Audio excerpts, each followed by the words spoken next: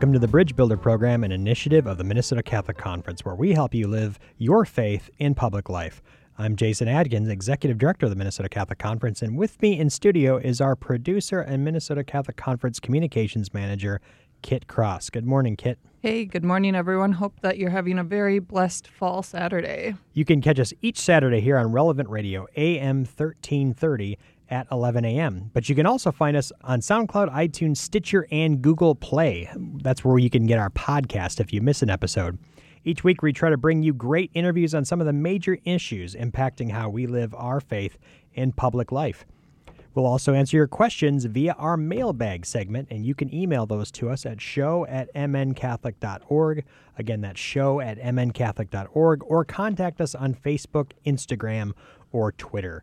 And it wouldn't be the Bridge Builder if we didn't bring you practical ways that you can become a missionary disciple by bringing faith into the public arena, and we call that our bricklayer segment. You can't build a bridge without laying the bricks. Today we're delving into the topic of poverty. October 17th marked International Day for the Eradication of Poverty, or World Poverty Day. We know that helping the poor and assisting the poor is one of the corporal works of mercy, and it's a way in which we show our faith. Our Lord tells us that people know his disciples by how we love others, and helping the poor, helping those in need, helping those in socioeconomically disadvantaged conditions is a way in which we bring the gospel into the world and that we are salt and light. Not only do we provide direct help to those in need, but the church provides us many opportunities to be charitable with our time, talent, and treasure.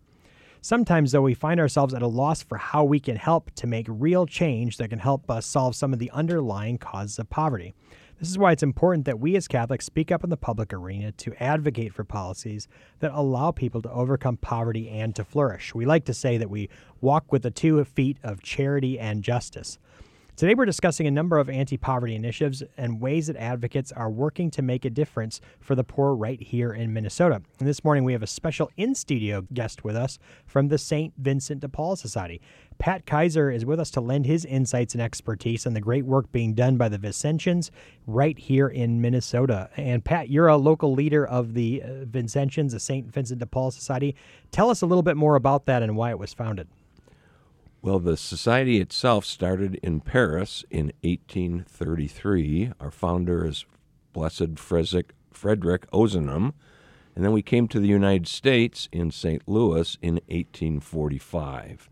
And then we rapidly went up the Mississippi in Iowa, and then we came to St. Paul. So tell us a little bit more about what inspired Blessed Frederick Ozanam to start the society. What's its charism or its animating spirit? Well, he saw that the lay people of Paris were sitting back watching things happen, mostly the lay men, and believed it was time to start a group that put faith in action. And they started out visiting the poor. He also had a nun that kind of showed him the way and showed him the poor of Paris. Why was Vincent de Paul chosen as the patron of the society? The Poor Clare order, founded by Vincent, was the group of nuns in Paris that helped him get started, and so he became our founder. Our patron, I'm sorry, not founder. Yes, patron. So how did you get involved? What's your role locally, and tell us about your work with the Vincent de Paul Society. So I have a couple of roles. I started out being volunteered by my mother. She was the longtime treasurer at Incarnation Parish. At the parish level, we call our groups conferences. I don't want to get too technical, but I'm the treasurer to this day of that conference. All of the conferences joined together to form a council. And so the parish representatives are called presidents, and they all meet and are forming a council. And so I'm the volunteer elected president of the council as well. How broadly does St. Vincent de Paul Society reach in here in the Archdiocese and then across Minnesota? How many conferences are there? We've got 12 in our Archdiocese, two new ones opening soon.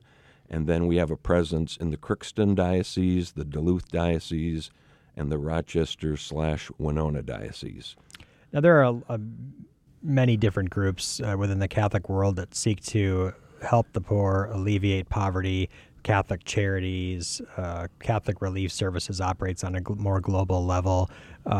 We here in Minnesota, we have Mary's House and Mary's Shelter and things like that. What's the unique niche, or how would you describe the way in which the Vincent de Paul Society's charitable activities are organized? Well, our most visible presence is through thrift stores.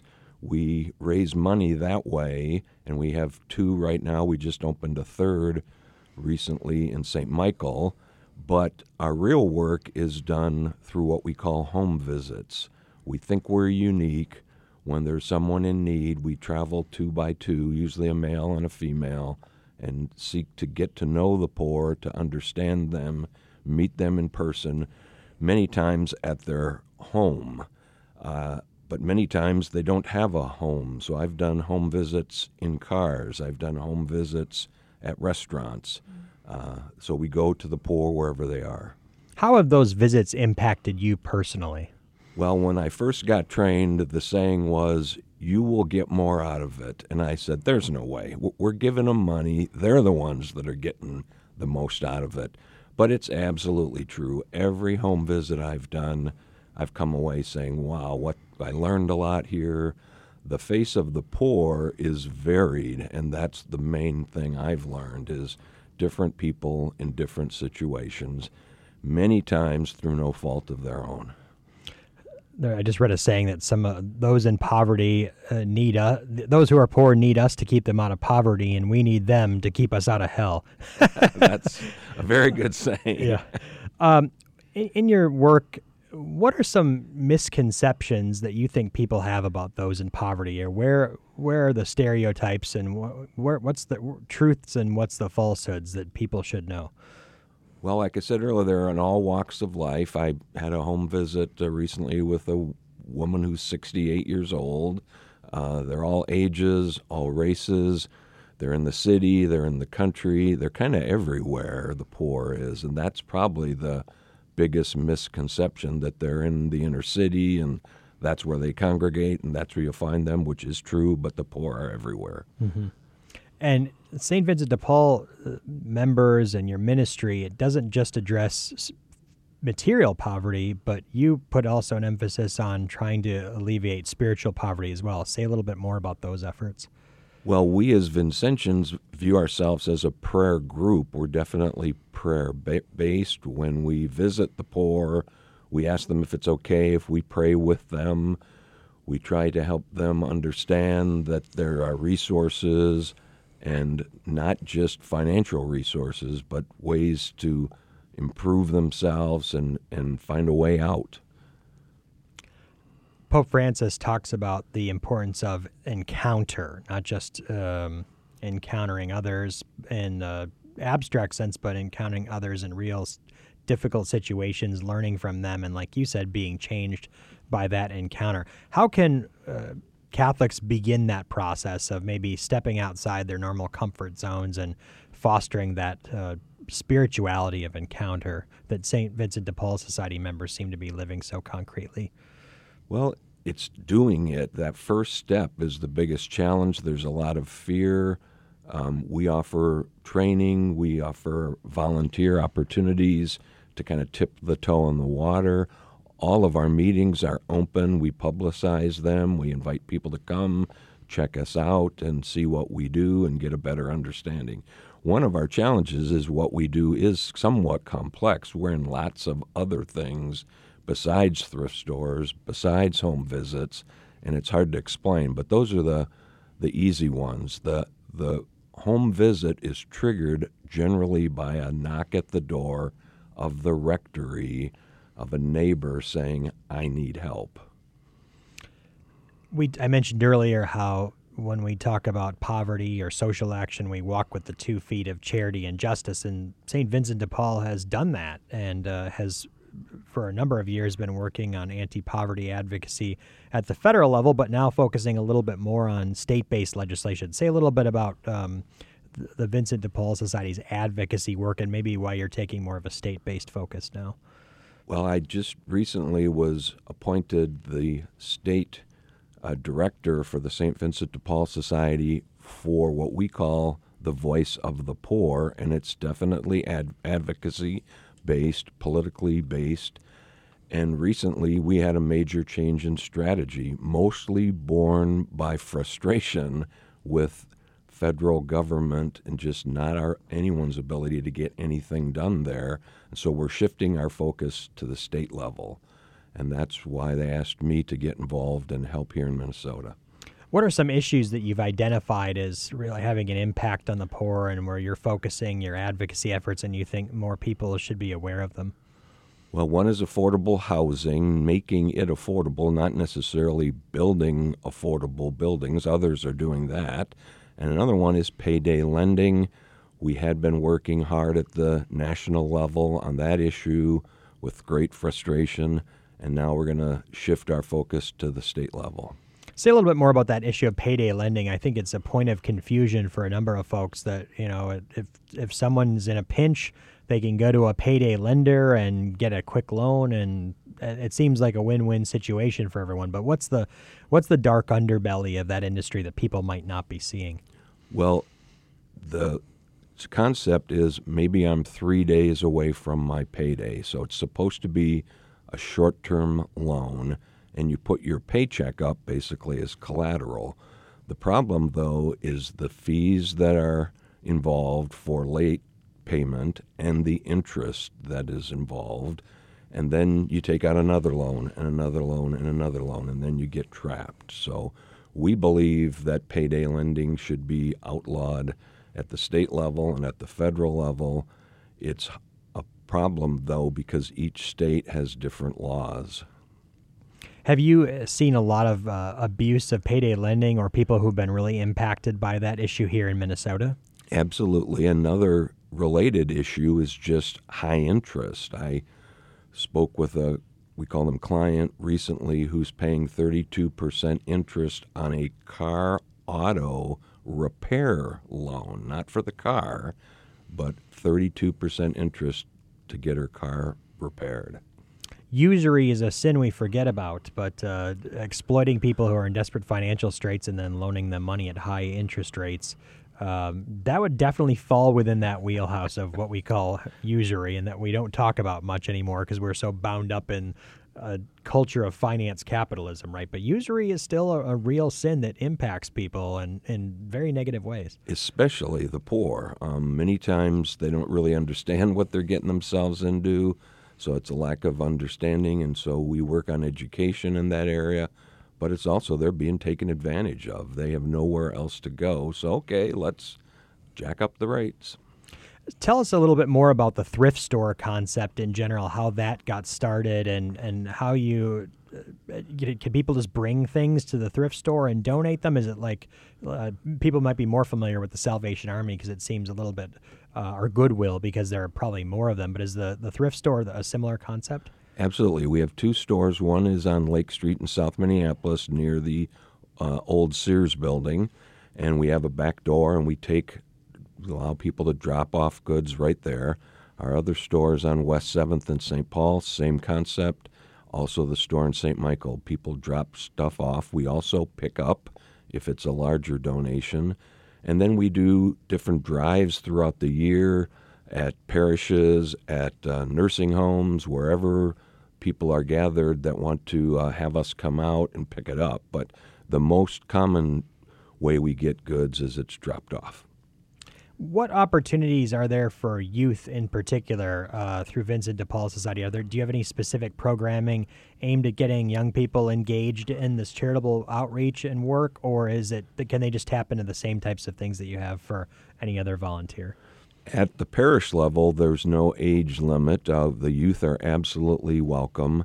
At St. Bernard's in St. Paul, we actually have a youth conference where they formed their own group to do the things that they felt important for the neighborhood. And so we're very interested in getting the young Catholics involved. We work with the high schools. A lot of times they have volunteer service hours, and they'll come and work at our warehouse or work at our stores as volunteers. What else should people know about the Vincent de Paul Society? Well, we want to grow. That's kind of our concept right now. We've been what I call a hidden society. There's a lot of humility in our history, and we want to talk more about it, become more visible, gain more members, and spread throughout the state. Indeed, a venerable institution that seems to be ripe for filling an important niche right now as people find ways to re-engage the social apostolate. And you're doing something unique that has both that charitable component, but also dipping your toe here into state-based advocacy, which is really exciting. Yes, and the words that I use is put your faith in action. Sitting at Mass on Sunday every morning is the start, but let's do something during the week that can help our society and help the poor. Missionary discipleship in the public arena. That's really a beautiful way to characterize St. Vincent de Paul Society. Pat, where can people go to find out more about what you're doing and the great work of the Vincent de Paul Society? Of course, we have a website. It's www.svdpmpls for Minneapolis.org. Pat Kaiser is a parishioner at Incarnation Parish in Minneapolis, and he's been gracious enough to join us this morning and tell us about the work of the Vincent de Paul Society. Again, that's svdpmpls.org. Did I get that right, Pat? Yes. svdpmpls.org. You can't say those URLs enough when you're on the radio. Pat, thanks so much for being with us. It's been a blessing to have you on the show today. Well, thanks for having me. Appreciate it. God bless your work and the work of the Vincent de Paul Society. Thanks for being with us. And we'll be back in a moment.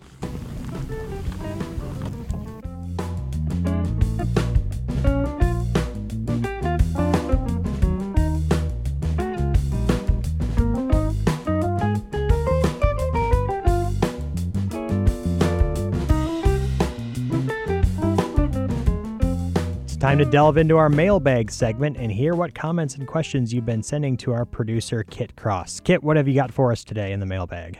Yeah, so today's question is actually a great follow-up to what we were just talking about with Pat surrounding issues of poverty.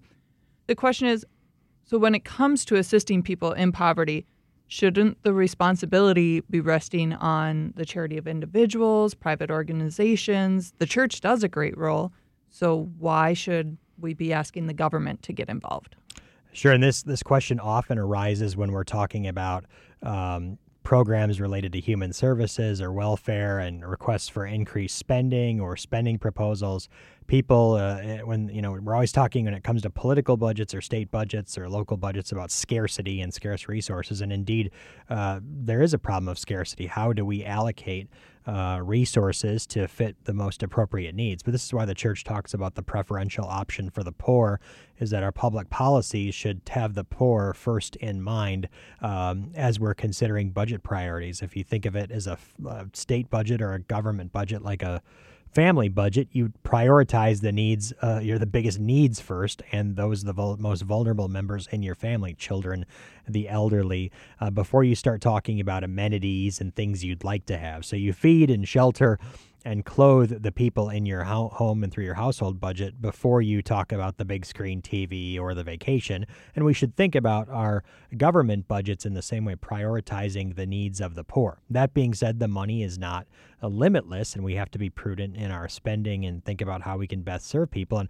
oftentimes an objection that you hear is, well, we've only got so much money. We're already spending, a third of the state budget on human services, which is true. A huge portion of our state budget already goes toward human services. Can we really afford to be doing more?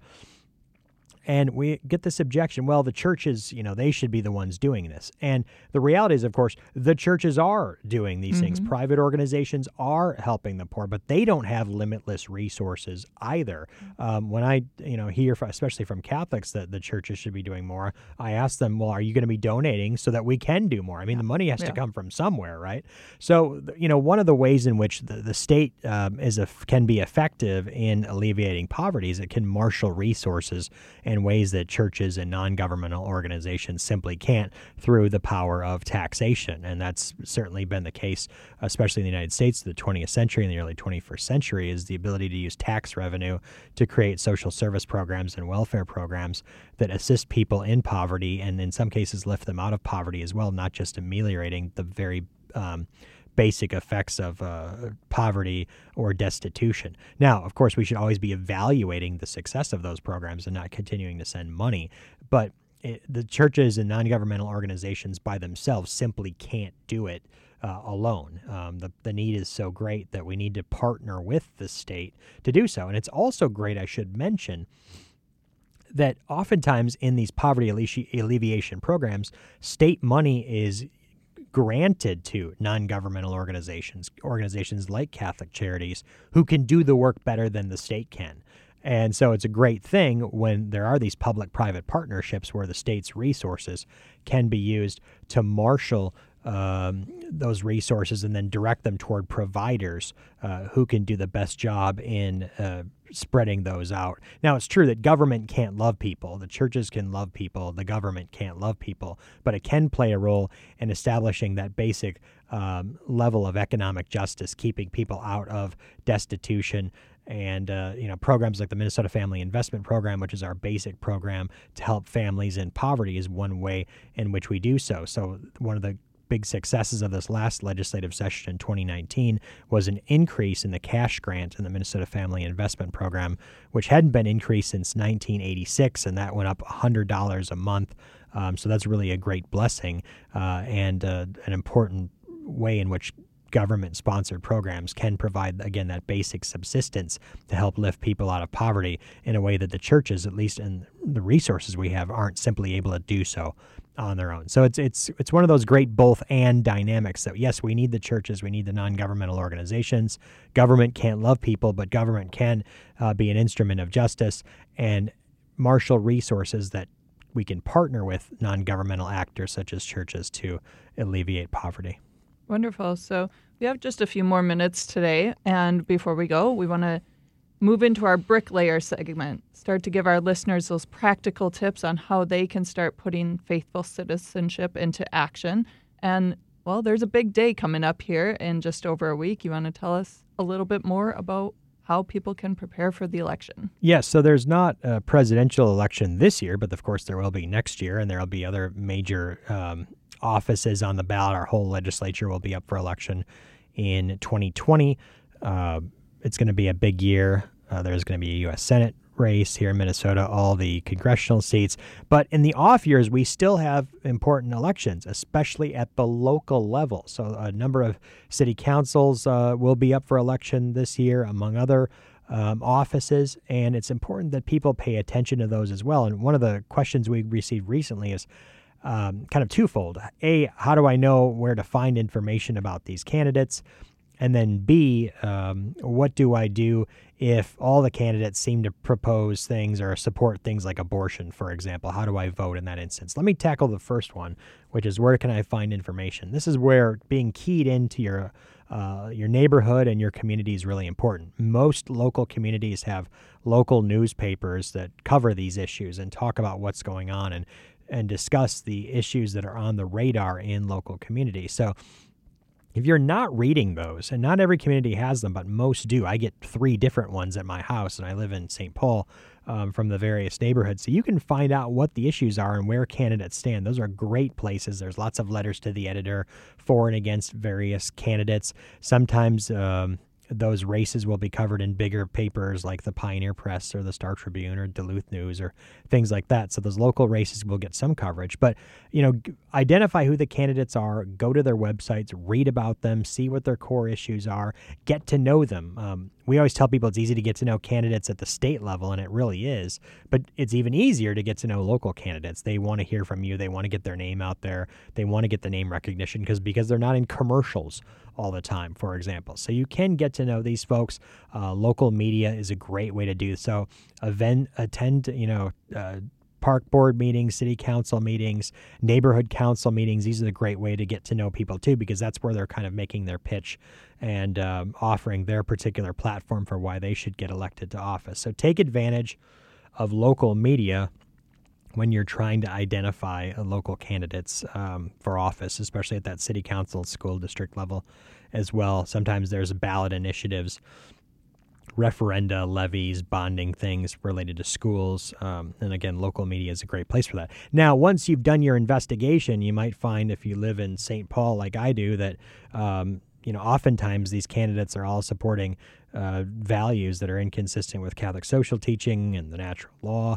and the correct ordering of things, particularly at the level of the sanctity of life, even though questions like abortion don't really come up all that often at the local level. And so then what do you do? And here we have to be prudent and weigh the sort of lesser of two evils. A, recognizing that some of those issues aren't going to have a real big impact at the local level, so the candidate might be supporting those things simply for political reasons. But at the same time, identify which candidate, despite that particular political position, is going to work for the common good in your community and uphold human dignity in ways that still have value. Now, again, if you're getting that issue wrong, the sanctity of life issues wrong, it's going to be hard to operate on the right principles and operating software that allows us to bring those principles into public life and use them effectively. But there still can be good candidates who do those things and who have a lot of good things to say on other issues. And so you kind of have to weed through and separate the wheat from the chaff, so to speak, and identify people with whom you can work. Are they caustic bomb throwers, or are they people who are going to be actual real representatives of their constituents, listening to them, identifying key issues that impact the community, and working to move those forward? For example, I live in St. Paul right now. There's a lot of contentious debates about the direction of that city. And although most of the candidates are going to identify with one party and have particular perspectives on contentious social issues, those aren't really the ones that we're debating quite often in St. Paul. We're debating how many police to put on the streets, what kind of trash system that we should be using, how well are our streets plowed, should we have fees for overdue books at the library, things like that. Those are the types of issues that come up on the local radar. And those are the ones you want to be considering, and who's going to be most attentive to the needs of the community and have the right perspective on some of those things that you know best about and that you care about. Great. So just to kind of reiterate how you might be able to find more information on your specific ballot, you can go to mncatholic.org/election. We've got lots of different links there they're going to take you right to those spots on the Secretary of State's website where you can find out ahead of time what's on your ballot so you can start doing that research. We're just about a week out, so now's the time to start looking. And I would also add that you can always try to find these candidates on social media. Sometimes they have a campaign page. It's also a great way to, just reach out to them on some of these smaller races. They might even want to meet with you. And they'll probably be coming to your door as well. The best way to reach Minnesota voters is still door knocking. And so look for those candidates at your door. Look for the little things they leave on your door handle. Lawn signs are still a great way of letting people know who the candidates are, if nothing else. And so you can write down a few names, look them up, use the Google, as we like to say, and find out more about them through social media. Well, that's all the time we have for today, but remember, you or your organization can become a sponsor of the Bridge Builder. By doing so, you'll help others bring the Catholic faith into public life. Become a sponsor of the Bridge Builder Show and let listeners know that you support bringing the Catholic faith into the public arena. Contact Kit via our show email, show@mncatholic.org. Again, show@mncatholic.org for sponsorship opportunities. And again, you can be part of our mailbag segment. Just send any of your questions or comments to show@mncatholic.org or connect with us on Facebook, Twitter, or Instagram. Then tune in next week to find out if we include your question or comment. Also, remember, you can catch up on any past episodes online at mncatholic.org/podcast or search for the Bridge Builder Podcast on your favorite podcast app. Thanks for tuning in today to The Bridge Builder. We'll be back again next week with another great guest, more of your comments and questions, and a new way for you to build bridges in public life. I'm Jason Adkins, and for Kit Cross, the Minnesota Catholic Conference, have a blessed weekend.